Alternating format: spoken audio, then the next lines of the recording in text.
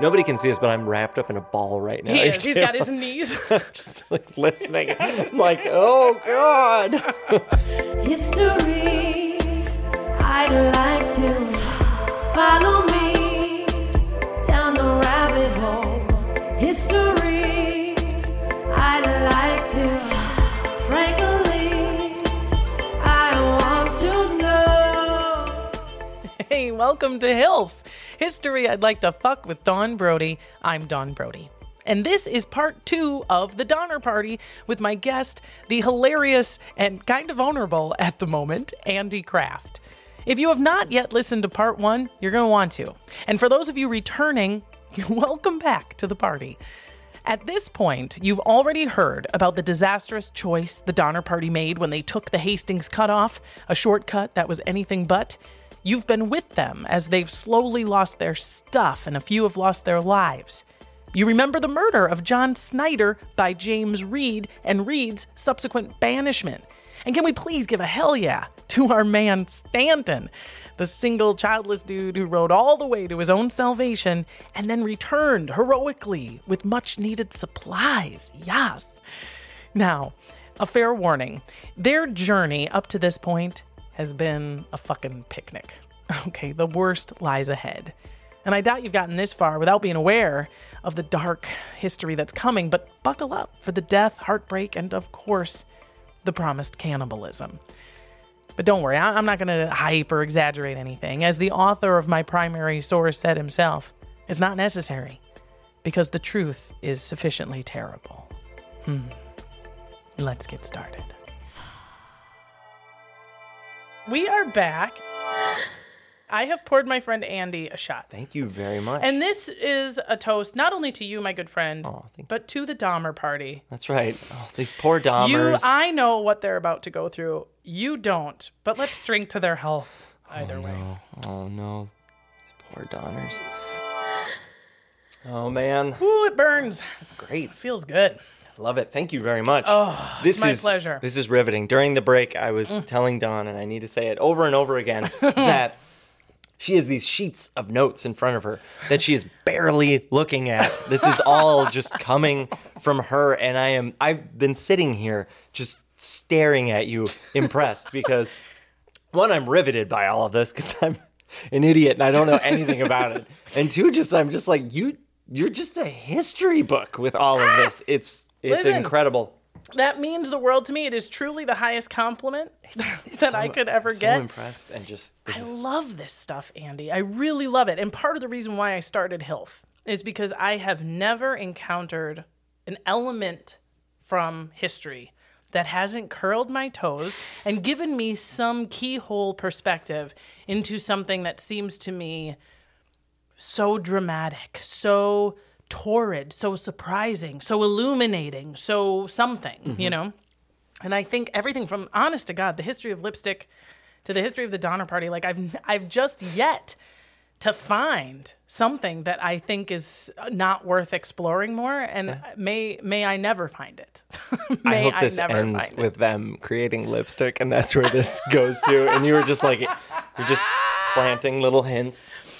You know, there is a certain shade of red around the mouth. Oh, man. Well, thank you for that. It really does fill my sails. Thank I love you. this stuff.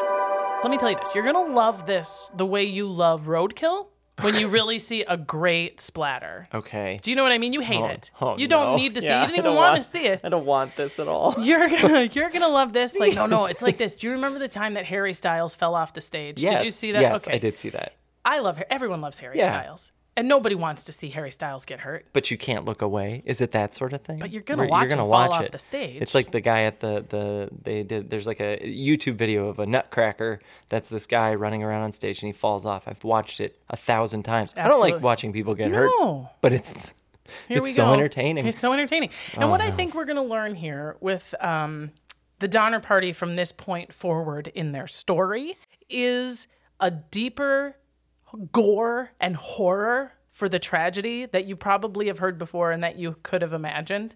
I may have heard it before, but I obviously don't remember You wiped any it of out. this. And a depth of appreciation and respect for certain individuals in this story because there are heroes a coming. Oh, man. This is gonna be a lot, isn't it? I'm like nervous. I'm sitting here. Probably I learned about this and then I was so traumatized by it that I did that thing where you just forget about it. I'm gonna. Well, let's see what happens. We'll see what happens. I'm so Listen, you are excited. free. Feel free to jump in if you suddenly feel a little tingle of familiarity. You are welcome to jump in. I've just been sitting here staring at you because I am enthralled with this story. I'm so glad. I feel I'm doing. You can't see me. I'm putting my hand up to the ceiling like Mr. Donna. Give me power, Mr. Donna. So let us bring us back. Let us regroup with our friends and recap where we are. Where we are returning to the story. It is about October of 1846. Our man Stanton, he back, girl. Yeah. And boy, did he come back at just the right point. He comes back with 7 mules full of food. Oh, we're hungry. He's got 2 Native American guides. They're going to know how to get us out of here. We've all been struggling all this time. Here we are, homeward bound. Okay. They stop, as we've said, to sit and eat, as I would. I didn't tell you, I'd probably do the same fucking thing. I'd be like, are you kidding me? He's going to get stranded with them. That just hit me. This poor guy rushed back to get fucked.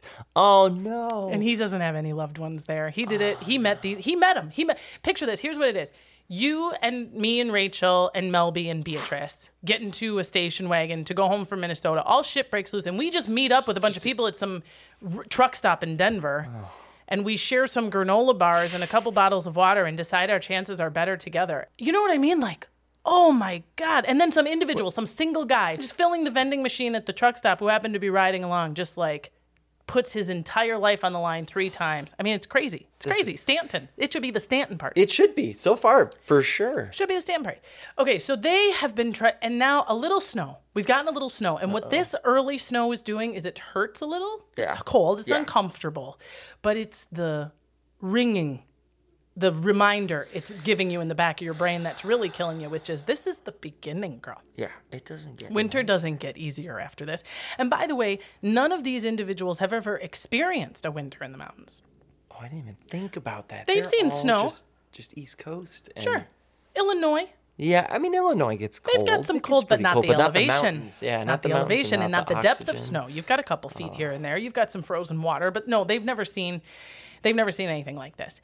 So their whole thing, I mean, 100%, everyone is like leaning forward because it's just go, go, go.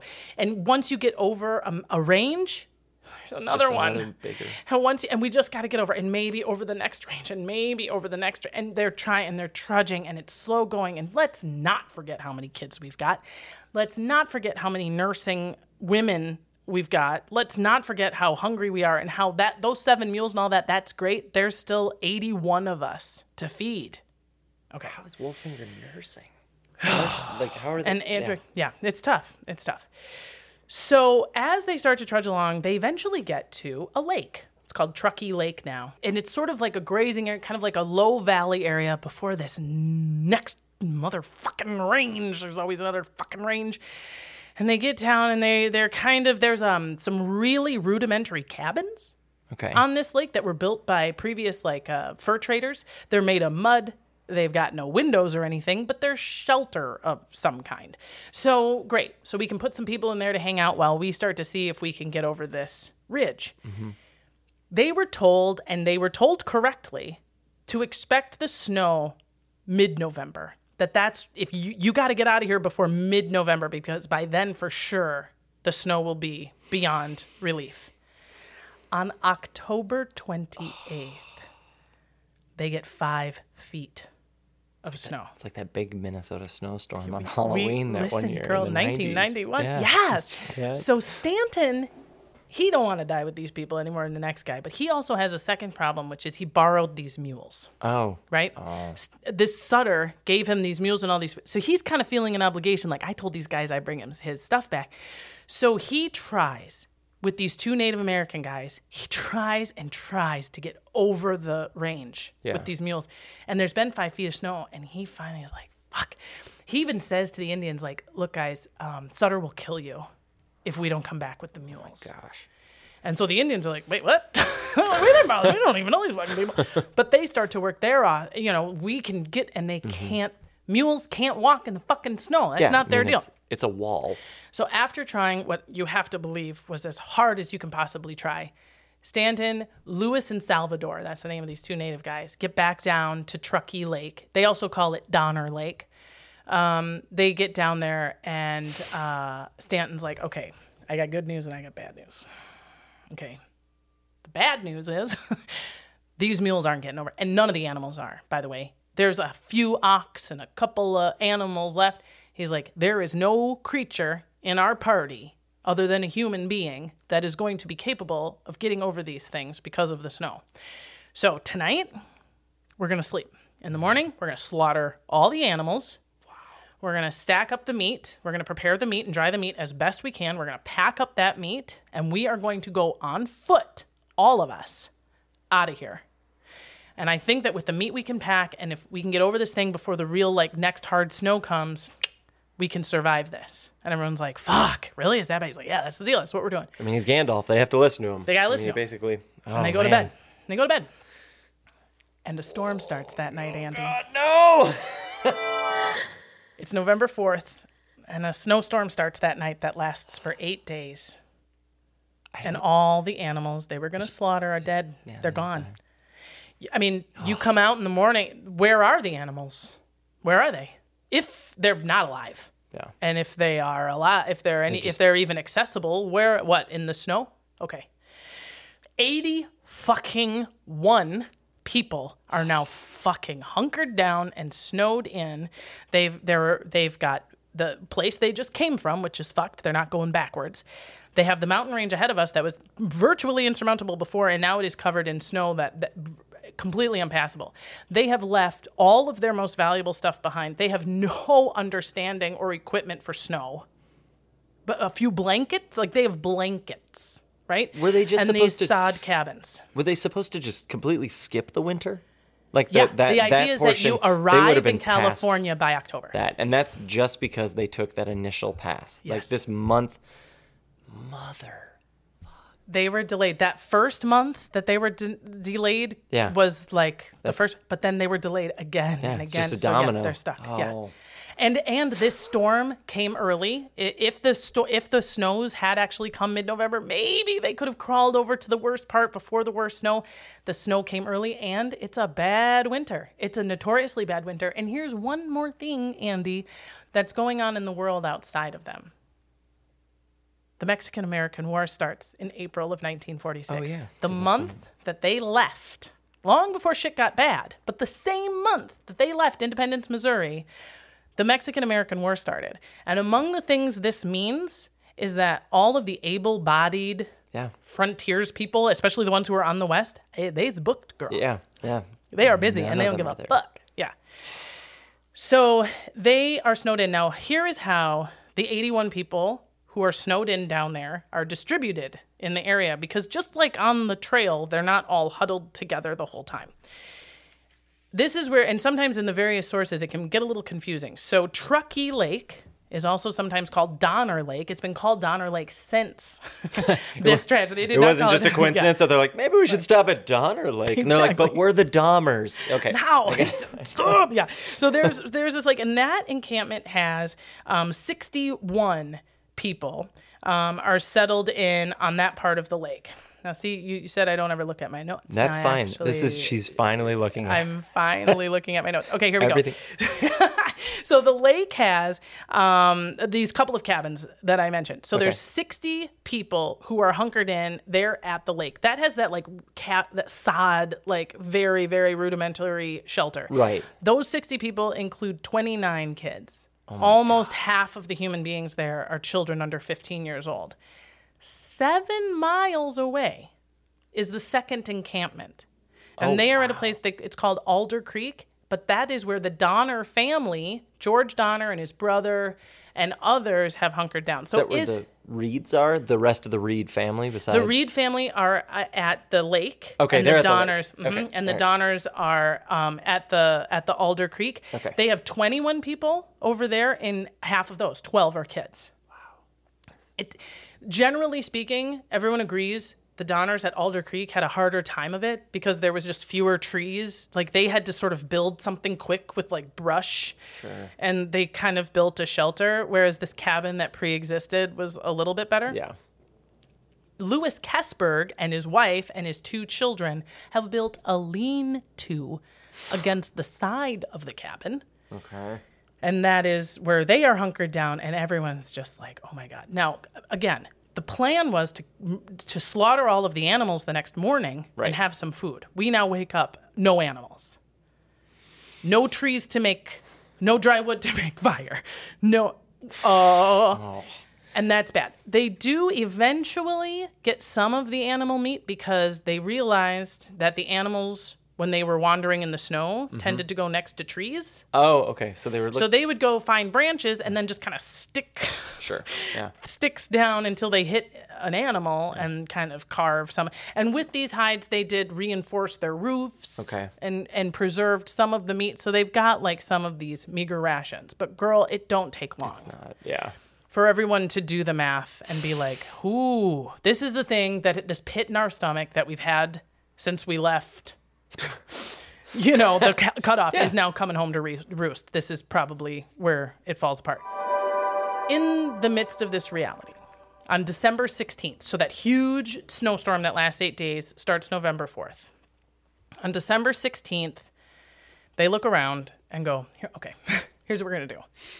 Whoever thinks they can make it, the strongest, the ones who seem to be the most resilient, are going to make snowshoes because they weren't great, but they were better than nothing. They knew they could get on top of the snow and get some distance, and they're going to do their best. And there's several reasons why we're going to do this. One, it's our only fucking hope. That is it. We just don't know what else we're going to do. And for the people who were leaving, they were like, I won't eat any more food, which means they'll have more food. Right.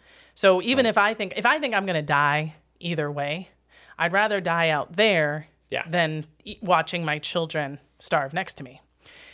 This group of people that ultimately decide I'm good. Just snowshoe out of there. I'm gonna snowshoe out of here. At the time, they were referred to in people's diaries and like the people who were in the encampment as the snowshoe party. We have since recoined them the Forlorn Hope. Oh no. Now, part of the reason why they're going is because at this point, they have already started cutting strips from the roof, the hides that were giving them some water protection, and they soak it until it's like jelly, and then they slurp it. Like, that's where we're at. So the Forlorn Hope is originally 17 people. Okay. That is 10 men, 5 women, and 2 boys. One's 10, one's 12. Before they even get close to the range, one of the boys has to turn back. He was the only one who didn't have snowshoes. Well, And what's he even doing there? know. He's not even part of he doesn't even get the theme. Randall. And they knew, and they had a hunch it wouldn't work. But they also thought there's 16 of us with snowshoes walking lighter. in front of him. And he's lighter. So he'll walk in our tracks. Maybe it's not fine. Okay. So he has to go back. He can't go back alone. So one of the adults goes back with him. Oh, good job. Thanks, bud. So now you've got the 17 are now 15. Is Stanton with him? Yes. Fucking A right. So Stanton is with them. Louis and Salvador, the 2 native guys, are with them. Okay. And as I said, it's 10 men, 5 women, which is already really interesting because when they looked around and said, who's ever strongest and can go, we are already so starved and so desperate and so outside the boundaries of what anyone has ever experienced before that questions of gender and age and wealth and experience mean literally nothing. Many of the individuals who go leave their children behind, including 2 of the women who are breastfeeding babies. They've dried up. They can't actually feed them anymore. They are no longer providing food. They are taking food, and they're pretty strong. A breastfeeding mother, your metabolisms kind of kick ass, right? Like, you need a lot to generate the milk, but your body's also like this incredibly efficient machine. And just generally speaking, women's bodies do survive longer in these kinds of conditions. So there's and by no account, no one's diary, no one's letter, no one's historical account gives any hint or whisper of the ladies shan't. That's long gone. Okay. They leave the Forlorn Hope, now numbered in 15 of them, leave on December 16th, as I said, and they bring with them 6 days rations. They generally presume we have about 6 days worth of food, and by food they mean dried meat Okay.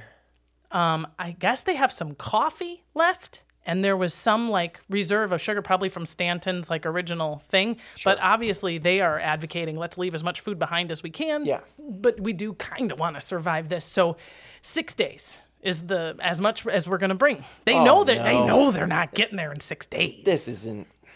They know that they don't know what the fuck. They go out knowing we don't know what the fuck we're gonna do after 6 days. So hard. The book It's is like right when- in front I of me. know. I could just switch to the end, and I know. Ugh. It's like when you move to LA with $100. Yeah. You go, I'll get a Oh job. yeah. Oh no. You know. So I want you to give yourself a little hug. Oh God, no. Stanton's gonna be okay though, right? Well, the first day they hike all day until they want to puke because they can't stand how far they've gone, and they turn around and they can still see the cabins because they've only gone 4 miles. Are you serious? They can still see the cabins. The next day they do 5 miles. The next day they do 4 miles. It's fucking slow motherfucking going, and it's cold. And they get snow blind Oh, because it's so no. fucking bright. Right. And so they're having a hard time seeing which way they're going and what direction they're supposed to be heading. And one morning they all wake up and it's like, shake the snow off and sort of drag your bony ass arm up over try to clear. And Stanton is sitting by the fire smoking a pipe. He's been blind for 2 days, and they had to try to help him walk the day before. And he realized that people were slowing down to help him walk because he couldn't see. And he's sitting by the fire smoking a pipe. And Mary Graves, one of the women, says, "Are you coming?"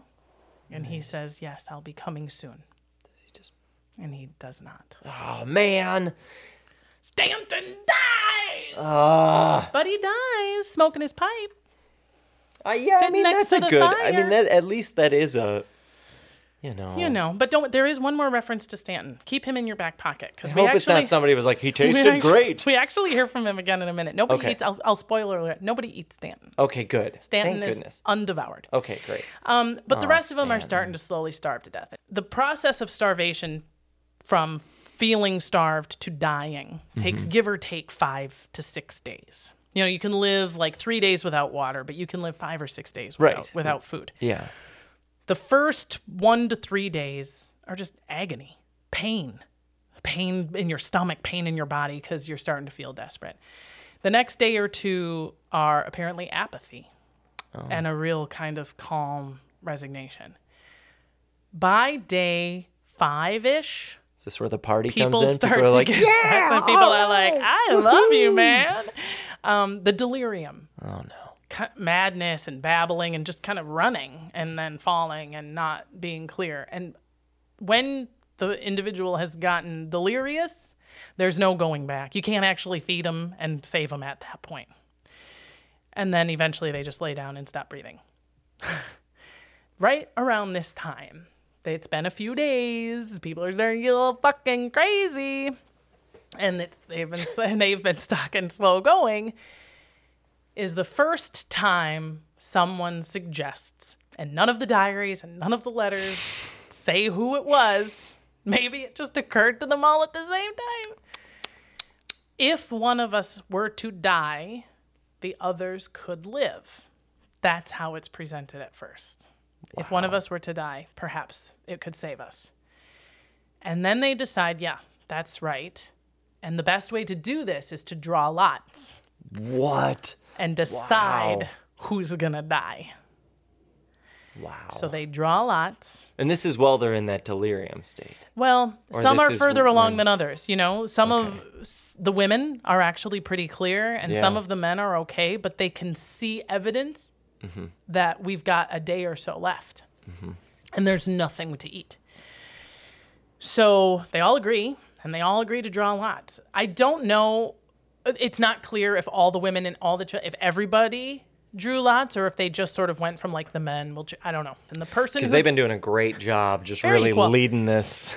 Yeah. I mean, let's hear it for equality. Yeah, really. And the guy who draws the long straw is a guy named Patrick Dolan. And he has no family in the thing. He's one of those lone guys who was just hoping to start a life. He's off the boat Irish. Everybody really liked him. He was a really nice guy. Oh, yeah. And they draw his lot, and he's like, okay, Wow. all right. but no one can kill him. They can't stand it. Because he's just really nice. He's Because like, that's- it'll be lucky for you. Just Right. come over here and Right, I don't mind. it'll be fine. I mean, at least he didn't. Just have a little nibble. It's fine. Just I taste you know great. what? Come start on. Start with my lucky ring. Come on over. No one can do it. So they all agree. This is what one of the really journals. sad. Here's I what mean, one of the that's- journals says: is they're all huddled by the fire. They agree to do this. They draw lots. It's Patrick, and that as soon as they realize who it was, simultaneously they all just stand up and keep walking. Wow. Because they They're can't- not bad they can't do it. people. Yeah. Were they Because like, they I can't wish do it it. was Jim. And then they Okay. just go after. I know, right? Okay, now listen to this. Listen to what happens. Okay, you're in the Forlorn Hope. Oh, God, no. You're 14 now. Stanton is dead, but the 14 are still there. See, I Things was- are going good, but we know a few are starting to trickle off. We know a few of them they're not doing great. They've already decided we could eat each other and live. And there's that night, they build their fire, which is amazing. They can still get a fire together. And they're huddled around, like, falling asleep. What the fuck are we going to do with this? And all of a sudden, the fire poof, is gone. Oh, no. Oh. They built their fire on an ice shelf that was over a river. And when the Melted wood a hole in it. and when the fire got hot enough, it just fell into the water and disappeared. It just poof, it's gone. This is the saddest farce. So now they're like, oh, I thought we were gonna starve to death. Turns out we're gonna freeze to death instead. But instead of freezing to death, one of the guys, don't know who has some frontier experience and the wherewithal. I mean, I feel honest to God, if I haven't had lunch by 2, Fish? no, you know what these God. fucking morons? Yeah, I'll how get are they to that not at the hunting end. or fishing? Nobody's What's going They on? hunted a little. I'll talk to you about my biggest they- question for CF McGlashan. Yeah, is 'cause- they're on a lake, Right. That's but there's there's 10 feet of snow and it's frozen water and you're starving. You can't. I mean, we're from Minnesota. We ice fished. but I guess before I eat a guy, I'd try fishing. Anyway, Yeah. but these guys, they got nothing. I mean, you know what I mean? Yeah. So the fire's out, and it's like, we're going to freeze to death. So this dude's like, nah, here's what we're going to do. Crazy. I cannot applaud this enough. He lays out one blanket down on the snow, and he gets everybody into a series of spoons. Oh, yeah. Big spoon, little spoon. So you're all hugging. One big blanket over the top, Yeah. and they fell asleep. And then every once in a while, they'd sort of knock the snow off so they wouldn't suffocate. And for better or worse, they all wake up in the morning. That's a good idea. It's a great idea. Yeah. Especially if you like one of the other ones. I know, You're like, "Ooh, hot. I know. I'm like, hot. Yeah. Like, I want to be next to Abigail. I know. It's like, I know you can't spare the blood flow, but like, if it were to slip in me, no big deal. When they wake up, our buddy Patrick Dolan, he's babbling. He's in the delirium phase, and he dies that day. 2 other guys die later because you still don't. Yeah, I mean, they're you're starving solving to problems, death. but you're starving. And it is at this point that, according to McCutcheon, some of the men, what does he say? Summoned the courage. Again, this is how you know that he approached the subject with such empathy. Yeah. Some of the men gathered the courage to, quote, approach the dead. Because here's the thing, you can't judge them. I mean, it's like, I can say for me, I've never started to starve to death around people who were dead. No. I don't know what would happen. No, I do know that I've been hungry enough to think about stealing food. Yeah, totally. But that's as far as, That's because we're actors. Total. I'm an artist. yeah. I've been hungry enough to consider dog food. Those people eat it in the Absolutely. grocery store. Yeah. But no, Yeah. I can't judge these people. And God bless him, he doesn't either. And also it's a testament because when this book came out, it sold out in 2 weeks. Wow. Everyone was desperate to quote unquote devour this history. So let's keep track of our numbers though. So we know 81 Right. were hunkered down at the lake. Right? 15 have left. Yep. Okay, so that left 65-ish. Right. And the Donner Party still has that. So And that's included. So that 81 includes Oh, okay. 61 at the lake and 20 at that separate 7 miles away camp. Okay. So yeah, totally so in that's that valley. one big, in the valley. Yeah, in the Okay. valley, yeah. And you've got these 15, 14, 13, 12, now there's 12 of them. So they're heading out. trading back and forth between those two, between the Donner They, camp to an and extent, yeah. The folks, the 61 and the 20, they're in communication. Sure. And every once in a while, they'll travel back and forth Right, if they need right, to, right. but they know nobody's got shit. Yeah. But yeah, they know where each other are. There's some path in the snow. One day somebody will walk down. You still fucked? Okay. Yeah, we're we are fucked too. over Yeah, here too. we're All fucked. right, that's great. It is at this point that the cannibalism begins. what they do, the Forlorn Hope is the first to experience it. And what they do is they make sure that no one prepares or devours a member of their family. Oh my God. Because there's a lot of husbands and wives and sisters and brothers within this Forlorn Hope party. I told you that there were 2 boys and one of them goes back right away. Right. The other boy who stayed dies of starvation in his sister's arms. Oh God. She does not eat him, Yeah, I mean but she sees his heart Oh my God. stuck through and roasted. I mean, there's only so much you can God. avoid here. So that means that somebody from this party survives if they know what happened up there. Oh yes. Oh, isn't it fascinating? Aren't you just God. intrigued? So they stumble along for the next several days and weeks, nearly starving to death. Someone drops dead. They eat sufficiently to stumble ahead a few days until they start to starve again. Someone dies. They devour that person sufficient to get enough strength. And they're just losing people kind of in relation to surviving the other 2. Right. Once they start eating the first human, Louis and Salvador are like, so long.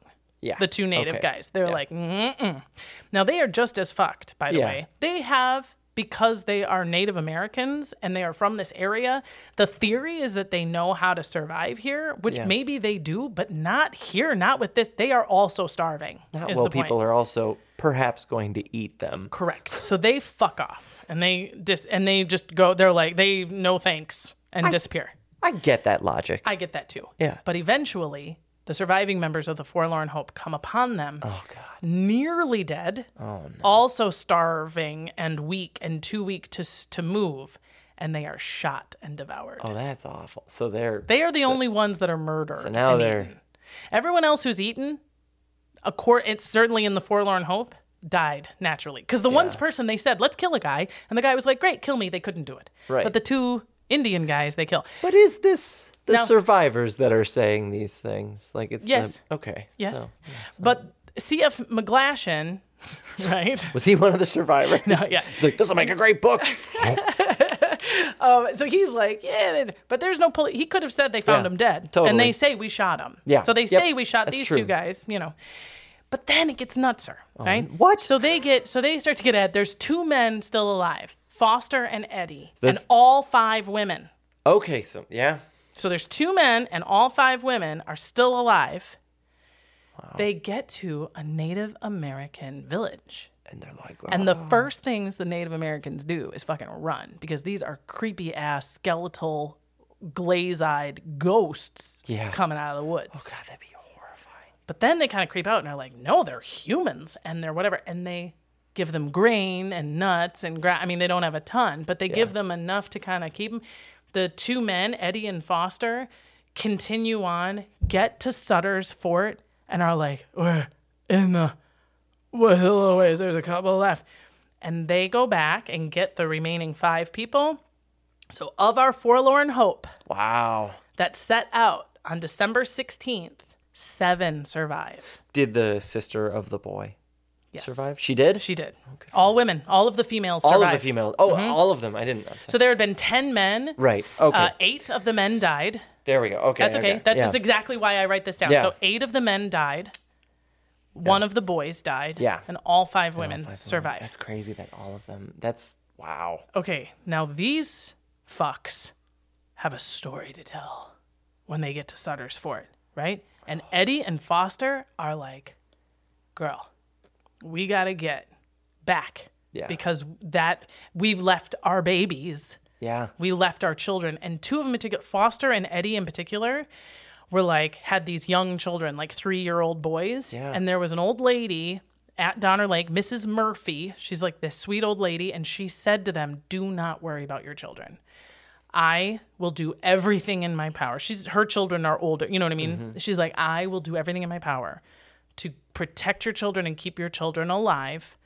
You know, I'm going to do my best. So she's got the Foster and Eddie children, but they have all the more reason to be like, we got to go back. Like that Yeah. was the whole point, is that we will Absolutely. be right back.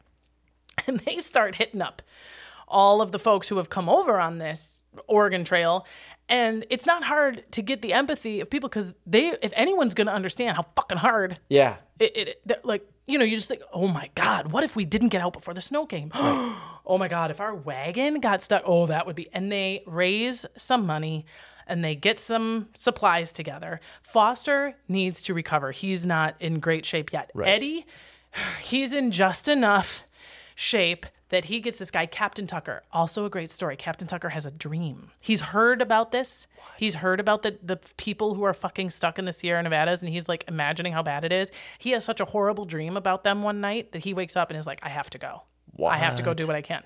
What? So he finds Eddie and is like, I'm your guy. I'm Captain Tucker, girl. I'm getting in there. I'm going to do my best. And Eddie's like, great. So Eddie starts to go with them. He gets like a certain amount and is like, I'm not going to be able to go back. I'm going to tell you where to go. You go up there, you go over the thing, and here's what you'll find. Here's how you'll get to them. Captain Tucker takes 4 or 5 guys and some supplies, and they're heading over the thing, and they find Stanton. They start to think we are so lost. This can't possibly be the way. No one's been telling. Still helped even after he was dead. Right about the time that they're like, we can't keep going. We have no way of knowing we're in the right place. They find Stanton's body, and C.F. McClashin says exactly what you just did. Oh man! Even after death, he assisted in helping the people. I'm glad it was that way because you said he didn't survive, and then you got into the starvation. You're like, by day 6, they're kind of going crazy. I thought you were going to be like, and then Stanton comes over the hill again, just stark raving mad, and just starts eating people. And I was like, I don't want him to go out that way. Please don't make him be bad. Please, I don't want him to turn that way. It's like when your favorite person gets bitten by a zombie and walking. Exactly like that. You're like, please just shoot him in the brain. Just on him. Somebody kill him. I hope you're hungry because we're just going to take a short break. I'm going to give you some beef jerky. So hungry. Order some barbecue. Great. And we'll be right back. Hey, it's Christine Blackburn from Storyworthy. Every Tuesday, listen to a brand new Storyworthy with fantastic comedians like Avi Lieberman, Bruce Baum, Steph Tolov, Dawn Brody, Ed Krasnick, and Angela Johnson-Reyes. Plus, you'll hear true stories from other fantastic people like author Marion Keyes, author Haley McGee. How about hearing a true story from the one and only Peter Brady, Christopher Knight? Well, that's the kind of entertainment you're going to hear over on Storyworthy. So check out Storyworthy, brand new every Tuesday. And one more thing, make it a Storyworthy week. All right, friends, we are about to rejoin the first relief party as they begin to descend down into Donner Lake. But before we do, please give Hilf some relief by leaving us a rating and a review wherever you listen. We love it, and it really lubricates our algorithm. And of course, while you're there, don't forget to Follow me, follow me, follow me, follow. Follow me, follow me, follow me, follow.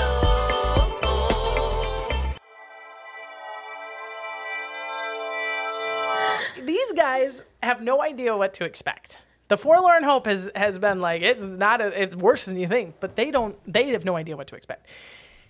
They start to come over the ridge down into the lake area, and they see some smoke coming out of the roof. And this woman climbs out of the snow and sees them and says, "Are you real or are you angels?" And she's like, right? No. A little delirious, and they're like, "We're here to rescue you guys." Now, I want you to just know there is no sign of cannibalism at the valley at this point. There's 65-ish people remaining in the valley after the Forlorn Hope has left. Right. 13 people have died of starvation since they left, leaving, give or take, 30 people still alive. Okay. They do not see any, and nobody reports that they have started cannibalizing each other yet. They're still apparently eating the walls and, like, grass. Sure. You know what I mean? And what little stuff they can find. Some people are storing and hiding and rationing little things. You know, they're doing okay. Mrs. Murphy is, quote unquote, mentally unwell because she has absolutely been taking care of these kids and probably not eating at all herself. So in the one sod cabin is Louis Kessberg. Oh. With his wife and his daughter Mrs. Murphy with her 8-year-old son, Simon, and the 2 little boys that she's been looking after. Right. Down the road at Alder Creek, you've got the Breens and the Donners. George Donner cut his hand a while back trying to fix a wagon. And he's been pretty much on death's door with this gangrenous infection for weeks. And his very loyal wife, Tamsin Donner, has just been by his bedside. She's got 5 daughters, a 12-year-old, a 14-year-old, and 3 little ones under the age of 6. They're all in this thing just hanging in there, okay? So the first relief party comes over the thing, and they're like, oh, yeah, this is bad. And this is who they take out with them, okay? They take 21 people out. Wow. 6 adults, 9 kids between the ages of 10 and 14, 6 kids under 10. Wow. One of the people that goes out with them is Miss Wolfinger. Oh, the okay. 20-year-old. Yeah, She's okay. like, I don't know what the Okay. fuck. I still don't know what the fuck, but I'm getting out of here. And this is February. They get there on February 4th. And you and I both know That from is living horrible time. it's still really cold. You know, like technically in terms of like where the solstice lands, this Yeah, is, but it it's is the still worst. tits deep in winter on February 4th. And they're like, okay, let's go. So they head out. Now they have cached food and supplies, this relief party, at various places along the way. The idea being, when we start heading back, we'll be able to uncover this food. Yeah. Their first 3 caches are gone. What? Devoured by animals. Still, they can't get to them. And it only takes a few days into this relief party heading back to Sutter's Fort that, oh my fucking God, we're going to die out here too. One grown man dies. One 3-year-old child starves and dies. And as they're trudging through the snow, not knowing what the fuck is going on, here comes a guy. It's Reed. It's Reed. Andy And James he comes and he just Reed. starts stabbing them and saying, I'm so sorry. I'm so sorry. I don't. But do you know who he sees? Is his wife? His wife. Oh, that's amazing. Why is this called the Donner Party? This doesn't make any sense. I couldn't agree. It's the Reed party. If ridiculous. this fucking thing is anything, this is the Reed party. And that's the party you want to go to. And we have James Reed's diary Wow. where he says, I found my wife. I mean, she has to think it's a mirage. Yeah. He's got 2 of his kids are there. He's got 3 of his little ones are still back because she couldn't bring them all. Okay, The that's 2 what I was little ones gonna couldn't ask. back. But part of what she said, they had started out actually with some of the little ones, and the little ones couldn't make it. Yeah. And one of the guys is like, they're not, I'll take them back. I'll go back and I'll take them back with me. And she's like, no. At first she's like, absolutely not. I can't be separated from Right. my children. Then she remembers that this guy is a Mason. And James Reed is a Mason, and her husband. And she knows, like, Masons are these, you know, their word is their bond kind of thing. And she makes him swear before he leaves, like, on his name as a Mason, that he will take her children back and he will watch out for them. But, you know, and he's like, yeah. And she's like, okay, then go. So Reed reconnects with his wife, holy fuck, and his back. daughter, holy fuck. They have and more than that, he has stuff to literally save this relief party. Wow. So they call this is called the second relief in the history books. And the second relief meets the first relief in the middle of their way back and actually saves the first relief party because all of their caches got devoured. So he's able to give them the provisions they need. They probably kiss, hold each other's faces, do a lot of like, holy fuck. And then Reed is like, see you at Sutter's just- Fort because just I have goes by him. obviously got to keep going. Wow. Oh, no. Okay. Oh, God. This is just. It's this a is lot. Gripping and horrible. And oh, gosh. So it was the day that Captain Tucker leaves the lake with the right. So he gets Right, the 21 right. people together. This is the first relief party. Here we go. Okay. Is the same day that Reed left Sutter's Oh, Fort. wow. So did they, yeah. And that's crazy, in the right? That they middle. meet in the middle. But what this means for the folks who are left in the valley is that it's been about a month Okay. since that first relief party has left. And they knew that there may be another relief party coming, and hopefully now we know how to get to you, but they don't have any idea. Tick-tock, tick-tock. The second relief party is led by Reed, and he's also got some, you know, other guys with him. And when they get down to the cabins, the evidence of the cannibalism is immediately apparent. So the first thing they see is a 16-year-old boy named Jean-Baptiste Trudeau carrying a human leg. Oh my God. And when he sees them, he stops, throws the leg. Just comically to the side. He's like, "Hi, everyone." Kind of like when I was caught smoking. Whoops, I was just throwing this in the pile. Oh, voilà. Le jambon est très bien. Yeah, so he just throws it into a pit that contains the rest of Jacob Donner. That is George Wow. Donner's brother. Wow.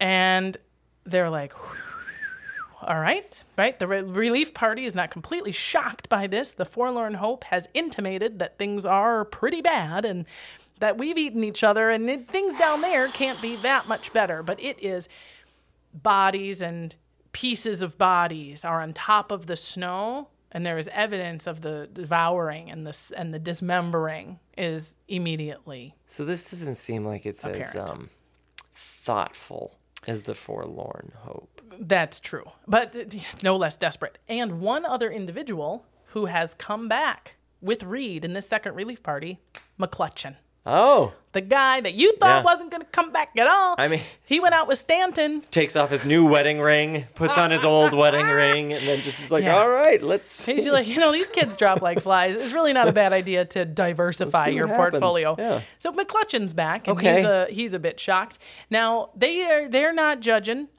Okay, we're saving as many lives as possible here. We're just trying to get everybody out. So the second relief party, led by James Reed and including Mr. McClutchan, among other people that they convinced, God bless them, to not be in the Mexican-American War, but to come and help us save Right. these assholes out in the snow. They bring 17 people out. 17 tasty people. Te- Okay. 17 little morsels come out, and it is only 3 adults, 2 teenagers, and 12 children between the ages of 9 and 1. Okay. Now, here's a guy. You want another hero? We're looking for some good guys, right? Sure. Yes, please. His name is John Stark. John Stark hey. doesn't know these fucking guys, but we know Stark's a good guy. Yeah. It's a good name. Yeah. Okay. John Stark, Reed and whoever else was like, they're fucked. And he's like, I can probably help. Let's do this. Yeah. Not only does John Stark get all the way in there and see the evidence of cannibalism, the desperation that these people are going through. And these kids, how many did I say there were? 9? Too many. too Way many. more than I thought there. 12 children between the ages of 9 and 1. These kids aren't in good shape. They're weak. Right. John Stark carries these children in March, still a lot of fucking snow, all the way to Suttersford. Wow. And here's how he does it. They and this all is got again, out? and this is again according to all of the journal entries and all of the diaries. Yeah, these guys survive because they're a little better at it. They got Right. caches of food. Right. He would. I'm in my imagination. He's got 3 under each arm and 1 on his back. Right. And he'd go up. Leave them and Leave go them back and down. go and back get the down. rest. So, however many miles were under the feet of every other rescuer, this guy John Stark carried children and did it at least 2 or 3 times. The author of the Donner Party history has a whole thing about there is no nobler man in history than the person of John Stark. And the Wow. kids too. The kids all remember him as literally Their savior. an angel. Yeah, yeah. He's And the this guy who came. and for no reason. Why? Nobody Nobody's paying him. It's Did you ever yeah. heir of him before? no. I mean, you know. know. Yeah. No. Nobody can see us, but I'm wrapped up in a ball right now. He is. He's got his knees. just like listening. I'm like, oh god. The second relief party leaves. And one of the things that they noticed, just like the first relief party did, is that Tamsin Donner, George Donner's wife, is in pretty good health. And she's doing okay. She's Well- not, it's not like she's eating. well fed. Well, they had more money. I mean, they may be more well supplied. Nobody's like eating great, but Sure. she has not devoured human flesh yet. Okay. Neither have her 3 children, and George is still hanging on by a thread. But like, he's not walking out of Really? here, and Okay. he's in his 60s. Like, well, I don't know what we think is going on here, but boy, she is right by his side. I feel like I know the least about the Donners in this whole situation. I know. No, it's true. You get to finish the whole book. It's crazy. It really isn't as much about them. So here's who's left after this second relief party with John Stark carrying all the children. So long, everybody. Here's who's left now. Okay. Louis Kessberg, Okay. Mrs. Murphy, God bless her. Wow. And she has her son, Simon. And she's still got the 2 Foster and Eddie boys because they're so little. Right. Mr. and Mrs. Donner, he's still hanging on. And she's got 3 of her youngest daughters. 2, I think, of her older daughters actually went with one of the earlier parties. She's got their 3, 4, and 6. So her littlest girls are still with her. Okay. And the second relief party. That's it? That's who's left? That's who's left. Wow. Between surviving Sure. and leaving, Sure. that's who's left. Wow. That's 10. Yeah. And then we've got some of the relief party that came over with Reed. There's these 3 guys. Stay. It's Clark, Caddy, and Stone. Okay. The idea is you guys have a lot more body strength. Right. So you can chop wood and you can like help out here. Can they And you hunt? can do something, right? Maybe you could get a fucking fish hook. I don't know why we aren't fishing. You know, you can do Yeah. something. And so these 3 guys are like, yeah, for sure, we'll stay. And the second relief party takes off. And then Caddy and Stone are like, this is awful. Oh. There's fucking skin eaters. These are skin eaters. And it's scary. And we're going to die. Yeah. 'cause So they probably- Caddy and Stone pretty early on are like, you know what? I know we said we were going to stay. We're actually not going to stay. We're going to go. And Mrs. Donner says, okay, will you please take my 3 girls with you? Because I'm starting to think, everyone's taking a good look at the situation here. So she says, I understand you're going to leave. Take my 3, 4, and 6-year-old, please. They say, you got it. They take these 3 girls. They start to head up, and they're going to stop at the other house, the Truckee Lake, where Louis Kessberg and Mrs. Murphy and Simon and the Eddie and Foster boys are, and tell them we're leaving. And they leave the 3 girls there. God, I knew it. I knew it. I knew it. They drop off the 3 girls 7 miles away from their mama. God. And they fuck off up the mountain. Now, you and I are mad. C.F. McGlashan, even with these guys, he's like, what are you going to do? What are they going to do? So they couldn't do it. So she thinks they're... She thinks they're on their way to safety. Oh. So they fuck off up into the mountains to save themselves. So Murphy's not going. In the meantime, I know, and Murphy's like, this is great. She's like, I'll take them. This is great. Take them on. I want more. That's fine. In the meantime, there's the one other guy, Clark, who's the other. He's like, Yeah. oh, I thought we Yeah. were going to chop wood for Yeah. these people. Is that not what we're doing? He looks and Trudeau, Mr. Leg Muncher, who's 16 and feeling pretty strong all of a sudden, him and Clark are like, we're going to go too.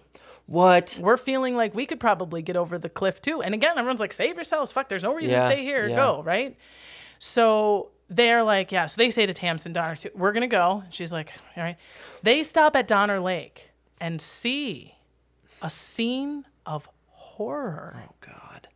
which is saying a lot. I want you to think of everything that Yeah. you've heard of and seen to this point, to think about what 2 guys who already decided they were going to fuck off just walked 7-ish miles, see Kessberg's cabin, something so horrible that they walk 7 miles back Whoa. to Mrs. Donner just to tell her, you got to go get your girls right now. Oh, God.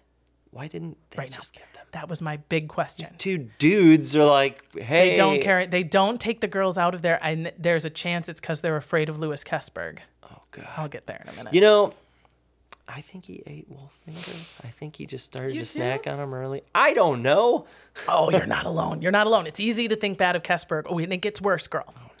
Oh, God, no. So, they go, anyway, bye. And they leave. And Mrs. Donner now have to go has with her. gangrened, dying husband. Oh my God, my 3 daughters. I was like comfortable just thinking they might starve to death in the snow. But now all I know is that they're in, quote unquote, a fate worse than starvation. That's what they told her 3 daughters were going through. And they leave. Okay. As they are leaving, who should come down the mountain but the 3rd relief party? Wow. The 3rd relief party includes Foster and Eddie. Oh, wow. These 2, the Forlorn Hope guys. Yeah. Right? Wow, they The came Forlorn back. Hope guys who ate dead people Yeah, themselves, yeah. who fucking skin of their teeth got out, have They now might feel wrapped bad. it up. They're They feeling have, pretty they have a bad. bit of guilt. They come over the cliff and they see Caddy and Stone and Clark and they go, come here for a second. You guys, before you go down there, you should know something. It's worse than you could ever imagine. It's bad, bad, bad. Foster and Eddie haul ass. down. They say, you fucking wait here, by the way. Yeah, We're I all was going to gonna go out say, together, yeah. right? And we'll be right back. So the third relief party gets down there. And this is 2 weeks-ish later, okay? So from the time that they had left, Mrs. Donner and all the people, it's been about 2 weeks. Okay. They get down Oh, gosh. to Donner Lake. And they get to Kesberg's cabin. And Mrs. Murphy is there, and Simon, and the 3 girls, and Kesberg. But their 2 sons are not. And they were both 3 years old. Oh my God. And they ask Mr. Kesberg, Mrs. Murphy, where are our boys? And Kesberg says, I ate them. Oh, God. Now, there are a lot of versions of what happened. But one of the girls, Eliza Donner, who was 6, and according to, I told you at the beginning that he made a point of dispelling misinformation. Yeah. And he made a point of saying that the truth is sufficiently terrible that we should all be satiated by how bad it really was. And when he describes what Eliza Donner describes to him, he says, this is the most palatable version that has ever been put in print. And what she said was that Kesberg took the boys, one at a time, on different nights, to bed with him and ate them in bed. Then, in the morning, one of the days, Mrs. Murphy took the remains of one of the boys from him, and he took it back from her and nailed it to the wall. What? And the girls spent much of their time huddled, watching and hearing him pace, and terrified that he would be coming to get one of them next. This, I would suspect, was the scenario that our friend Caddy and Stone had seen when they were like, Mrs. Donner, darling, you're going to want to go get your girls. What the fuck? Foster says... This was all fun. This was all fun and You were everything. so And now I'm excited. just... I thought this was just going to end with them just... this was going to be like the history of the George Foreman grill or something. Well, in and a manner of speaking. So Foster says, and Foster and Eddie, I mean, it's such a bind because it's their fucking kids, but they also have been in this position. Foster says to Kesberg, if I ever see you in California, I'm going to kill you. Now let's get on with the relief. Let's finish this saving. Like, I'm going to save your fucking asses. Wow. And if I ever see you again, I'm going to kill you.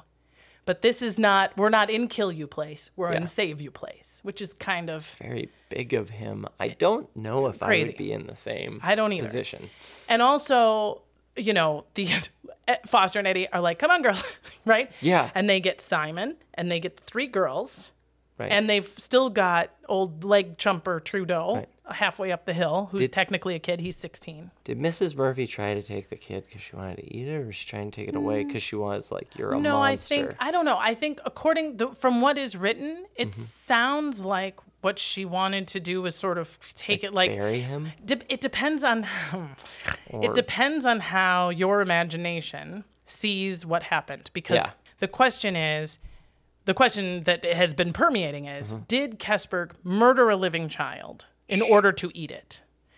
Did Kesberg begin to eat the child before Mrs. Murphy? Like, did she just find the child was dead, started to take the child, and he took it back to be like, no, it's dead, I'm going to eat it? Oh. It's not, whatever the scenario is, it's not great. And Mrs. Murphy has been described for months now as mentally unstable. Right, so right. Who knows? By the way, thank you again for hosting this Christmas-themed podcast. Isn't it beautiful? This holiday edition Isn't it fantastic? of Health. Yeah, you're welcome. Yeah, family first. They're like, this is awful, we got to go. Right. That's kind of right. We'll fucking sort this out later. So this third relief party, Foster and Eddie take all the kids, 8-year-old Simon, the 3, 4, 6-year-old, and they're about to go, and they see Mrs. Donner. Oh, and they're just about to fucking leave. Like, literally, we've got this going, and Mrs. Donner, because I gotta get my girls. I mean, she heard she's got this dying husband and she's heard this whatever is not specific, but this horrible thing. So she is sort of stumbling and like snowblind, and she's coming over to the cabin, and the relief party is like, oh, girl, good timing. Come on. Mm-hmm. And she says, I can't. My husband's still alive. And they're like, ma'am, your 3 daughters are here. You, we think, have enough strength at this point, especially with what we've got with us, to survive this. It's 7 miles. You've just come 7 miles over the snow. You're going to go 7 miles back, and you don't know if he's alive. Like, what if you get there and he's dead? You know? Yeah. Then what have you done? And she says, can you wait? You're right. I didn't know you guys were going to be here, to be fair. Yeah. I thought I was just coming to get my kids, you know? And so she says, can you I cannot leave if I think he might still be alive. So can you guys wait? This bitch is thinking she's going to go 7 miles back to look and see if her husband's dead and then come another 7. I don't know. She says, can you wait? Yeah. And they go, and they look up at the mountains and they see a storm is starting to gather. And we've learned very few lessons as well as we've learned, don't fucking wait around for a storm. You got to get ahead of the storm, right? And they say, no, ma'am. If we wait 1 more hour, we'll die. So you're coming now or you're not coming at all. And she kisses her children goodbye. She turns her ass around and goes 7 miles back to her maybe dead, maybe not dead husband. Can you believe that shit? By the way, we talked about how far people went. Now, granted, they're going up in snowshoes. They went 4 miles in a whole day. And she just did 14 miles. That's nuts. Right? By herself. So she says, and they're also kind of like, also, we'll probably be back. I mean, we're the 3rd relief party. Yeah. People are going to keep coming. She goes back to her husband, and they go off. Now, they all survive. Okay. All these 3 kids, Simon, they survive. But who we have left is Louis Kesberg and crazy blind Mrs. Murphy. Oh, they're just the 2 They're in one. Oh, so they left Tamsin them Donner. there. So they're there because they were both too weak to get out. But they could wander over to the... And Mrs. Donner and George Donner, and 7 miles away, there's 4 people left when they leave on March of 1847. When they decide to finally go back for one last, how's everyone doing? Yeah. It is April of 1847. It has been a full year since these decked out double-decker, all the ox in the world, and your diamond jewelry wagon train left Independence, Missouri. It has been a full year. And they're pretty sure at this point this is a salvage party. Right. Because again, there's wealth. More than one individual and more than one family is like, I buried all my money. Yeah. In my cabin, in the snow. The jewels, the tools, the things that are of significant value that can change my children's life as they establish themselves. It's worth going back for this stuff, right? And they're thinking we're going to get these valuables. Mm-hmm. When they get... You keep smiling. She keeps smiling, and I'm just like hugging my knees. This is just... So they get over the ridge... And there's to bed the and cabin. breakfast. No. They get over the ridge, and there's bodies and body parts all over the place. It's the first thing they see. Mrs. Murphy is dismembered, and there's a saw laying next to her severed pieces. Oh, my God. Kesberg is nowhere to be seen. But and Mrs. Donner's body is deceased and in his cabin as well. I've tried to find whether or not she had been devoured yet, and it's not clear. Okay. She's not on the top of the snow dismembered like old lady Murphy, but she did.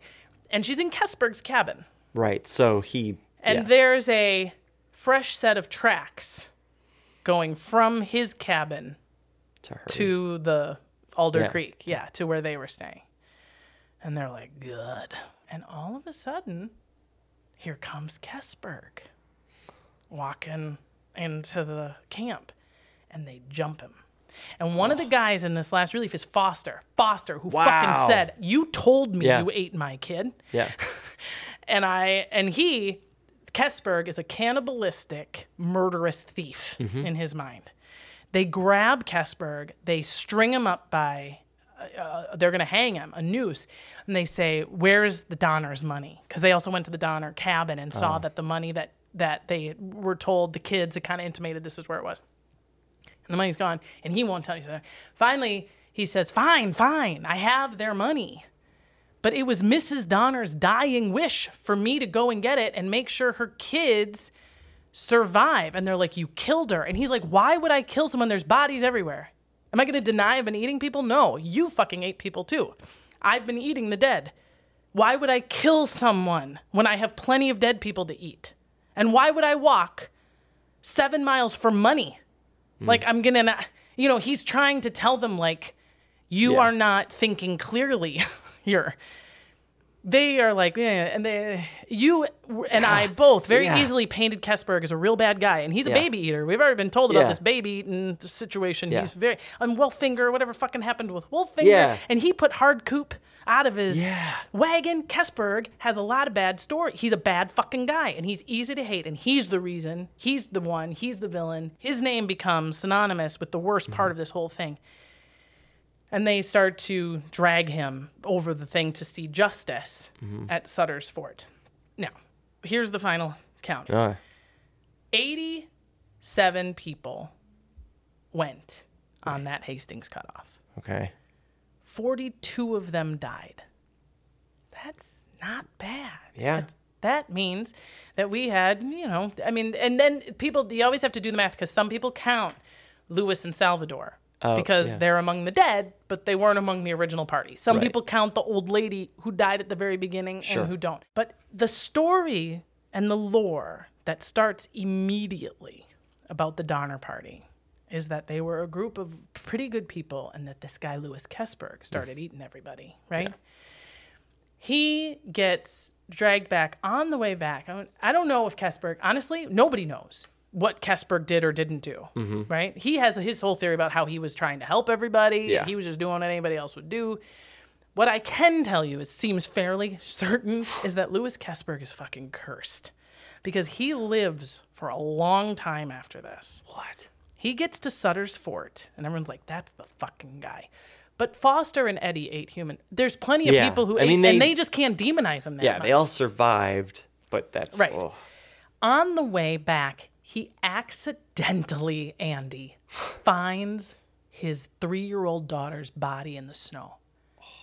According to him, because he's interviewed by C.F. McGlashan. In fact, C.F. McGlashan is the only person that Kesberg ever talks to about it. Wow. He talks with him one-on-one, and he writes a long letter explaining his perspective. And he talks about how on the way back, he happened to reach into the snow and felt fabric. And when he pulled up the fabric, it was the body of his daughter. And that was how he found out his daughter was dead. He gets to Sutter's Fort. He does a bunch of work for Sutter. He does a bunch of work for people, and nobody ever pays him. Okay. So that's kind of a bummer, right? Yeah. Eventually, he goes to Sacramento, and he opens a hotel. Oh. Which I get it, right? I'm sure that he didn't put his name. It's a bed and breakfast. Yeah, it's a bed and breakfast. One. If you don't get one, you can have the other. No, he opens a hotel, and it does pretty well. And he sells it, and he gets some money. And it's the night of the Great Sacramento Fire, 1852. His hotel burns to the ground. His buyer is ruined. He loses his hotel. He never gets the money. Wow. He gets it together again, Andy. And he builds a brewery. And he calls it the Phoenix Brewery. Out of the ashes, right? Sure. He builds a brewery.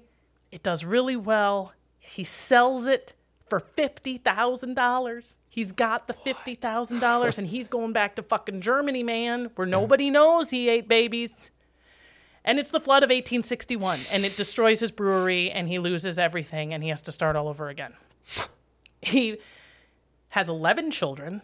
Wow. With the old Lana, the same gal. She dies, however.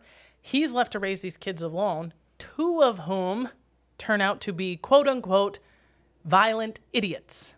They're 2 young girls who can't function on their own and are so loud and crazy and violent that he can't live near other people and can't have, caregivers for them. His letter to C.F. McGlashan is amazing. He speaks 5 languages. Wow. And he says, I speak 5 languages, and in none of them can I articulate what I went through. He is not a savage, Yeah, he's a crazy person, just loser. that- He's an educated, hopeful, articulate. He talks about, he goes, I know what everyone thinks. I know they think I murdered these Right. people. They was robbing them. And he said, if I didn't have a clear conscience, I would have killed myself by now. Yeah. And I'm not. I know. And he even says, if I was in that situation again, I would know I would do the same thing again to survive. That's just what I do. The entire Reed family survives. That's crazy. Every single motherfucking one of them. And I'd like you to go right back, if you can, to the edge of the Great Salt Lake. When they sent Reed off, and she was like, you son of a bitch, you come back. He did. Yeah. He fucking did. That is an incredible story of survival. And let's not forget, he did that pass about 4 times. Our guy Foster and Eddie, they came back and forth so many times, finding utter devastation each time and the lowest behavior of the human spirit, and still continued to come back. People like John Stark carrying these children he's never met up and down snowy hills. Stanton, the hero, of this story. Man, why is this called the Donner Party? It doesn't make any sense at all. So what should we call? Okay, so what should we call it? I'd call it the. I mean, if anything, if you put Donner in there, it should be tragedy. I mean, the Donner tragedy. The Reed story. I don't know. I mean, there's a lot of There's people. a lot of people. There's 80 The over 80 people. situation in the mountains. You just get the rich people to get their name on it. I know, like Patrick Dolan. Yeah. Come Who was on. like, "Oh, right, take a lick." Oh, yeah. Aw. I know. Or Kesberg. You couldn't call it the Kesberg party. Although this was what I thought, because it was actually when they first set out and like early on, they called it the Reed/Donner party. Yeah. And I wonder if once the story became synonymous with death and cannibalism, they took didn't Reed drop out? Reed Yeah. out of respect. Yeah. That Like, makes sense. He doesn't want his name on this thing. That does. Actually, that tracks. But this is the Wow. other thing. As I've been reading this history, and it's been, as I've told you, a dark and glorious thing to be a part of for all this stuff. One of the things that's happening right now is you and I are recording. It is winter of 2022, and we are about to get into the worst of winter. It is early December. We are right now at the time of year that the Forlorn Hope started strapping up their fucking snowshoes to see. Yeah. And as of this week, 2 things that, again, just keep circulating in my mind. One is our brothers and sisters in Ukraine, Yeah. and how even today, winter is a part of warfare. And removing from human beings their access to electricity and our technology, the things that allow us to survive in these climates, is an act of war. Because mammals, we're mammals, don't live in these environments. If we even try, we hibernate or we migrate. We don't just hunt on top of the snow as mammals. Not many of us, anyway. And even your little snow foxes and shit are kind of hibernating and like hiding under the snow. Like they are highly evolved for exactly this kind of thing. So it is, and the other one was the one that just happened last week with the attack on South Carolina's power grid. Yeah. Yeah. So before one starts looking at a history like the Donner Party and thinking this is ancient history, it's only ancient Yeah. until you run out of gas, girl. Now we're going to go get lunch. Hungry? We're gonna just... Oh. And that, my friend Andy Kraft, is the conclusion to the HILF of the Donner Party. That's good. That was a sad story. It's not great. I can't think of anyone on this. I don't know why. I don't know why. I had fun. Yeah, no, it was incredibly fun. It was fun? I feel like I've been through something now. Yeah. I think we'll do another shot.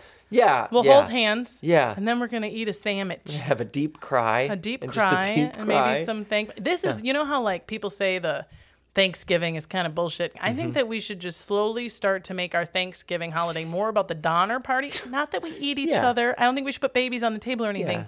But as a like, you have food. Yes. Yeah. Be thankful.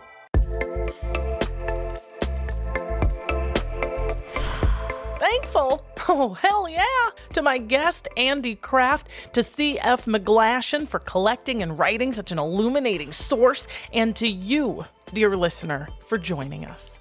May the story of the Donner Party inspire all of us to help ease the hunger and want of those around us, and to head into the next frontier, whatever it may be, with a greater sense of both our fragility and our strength.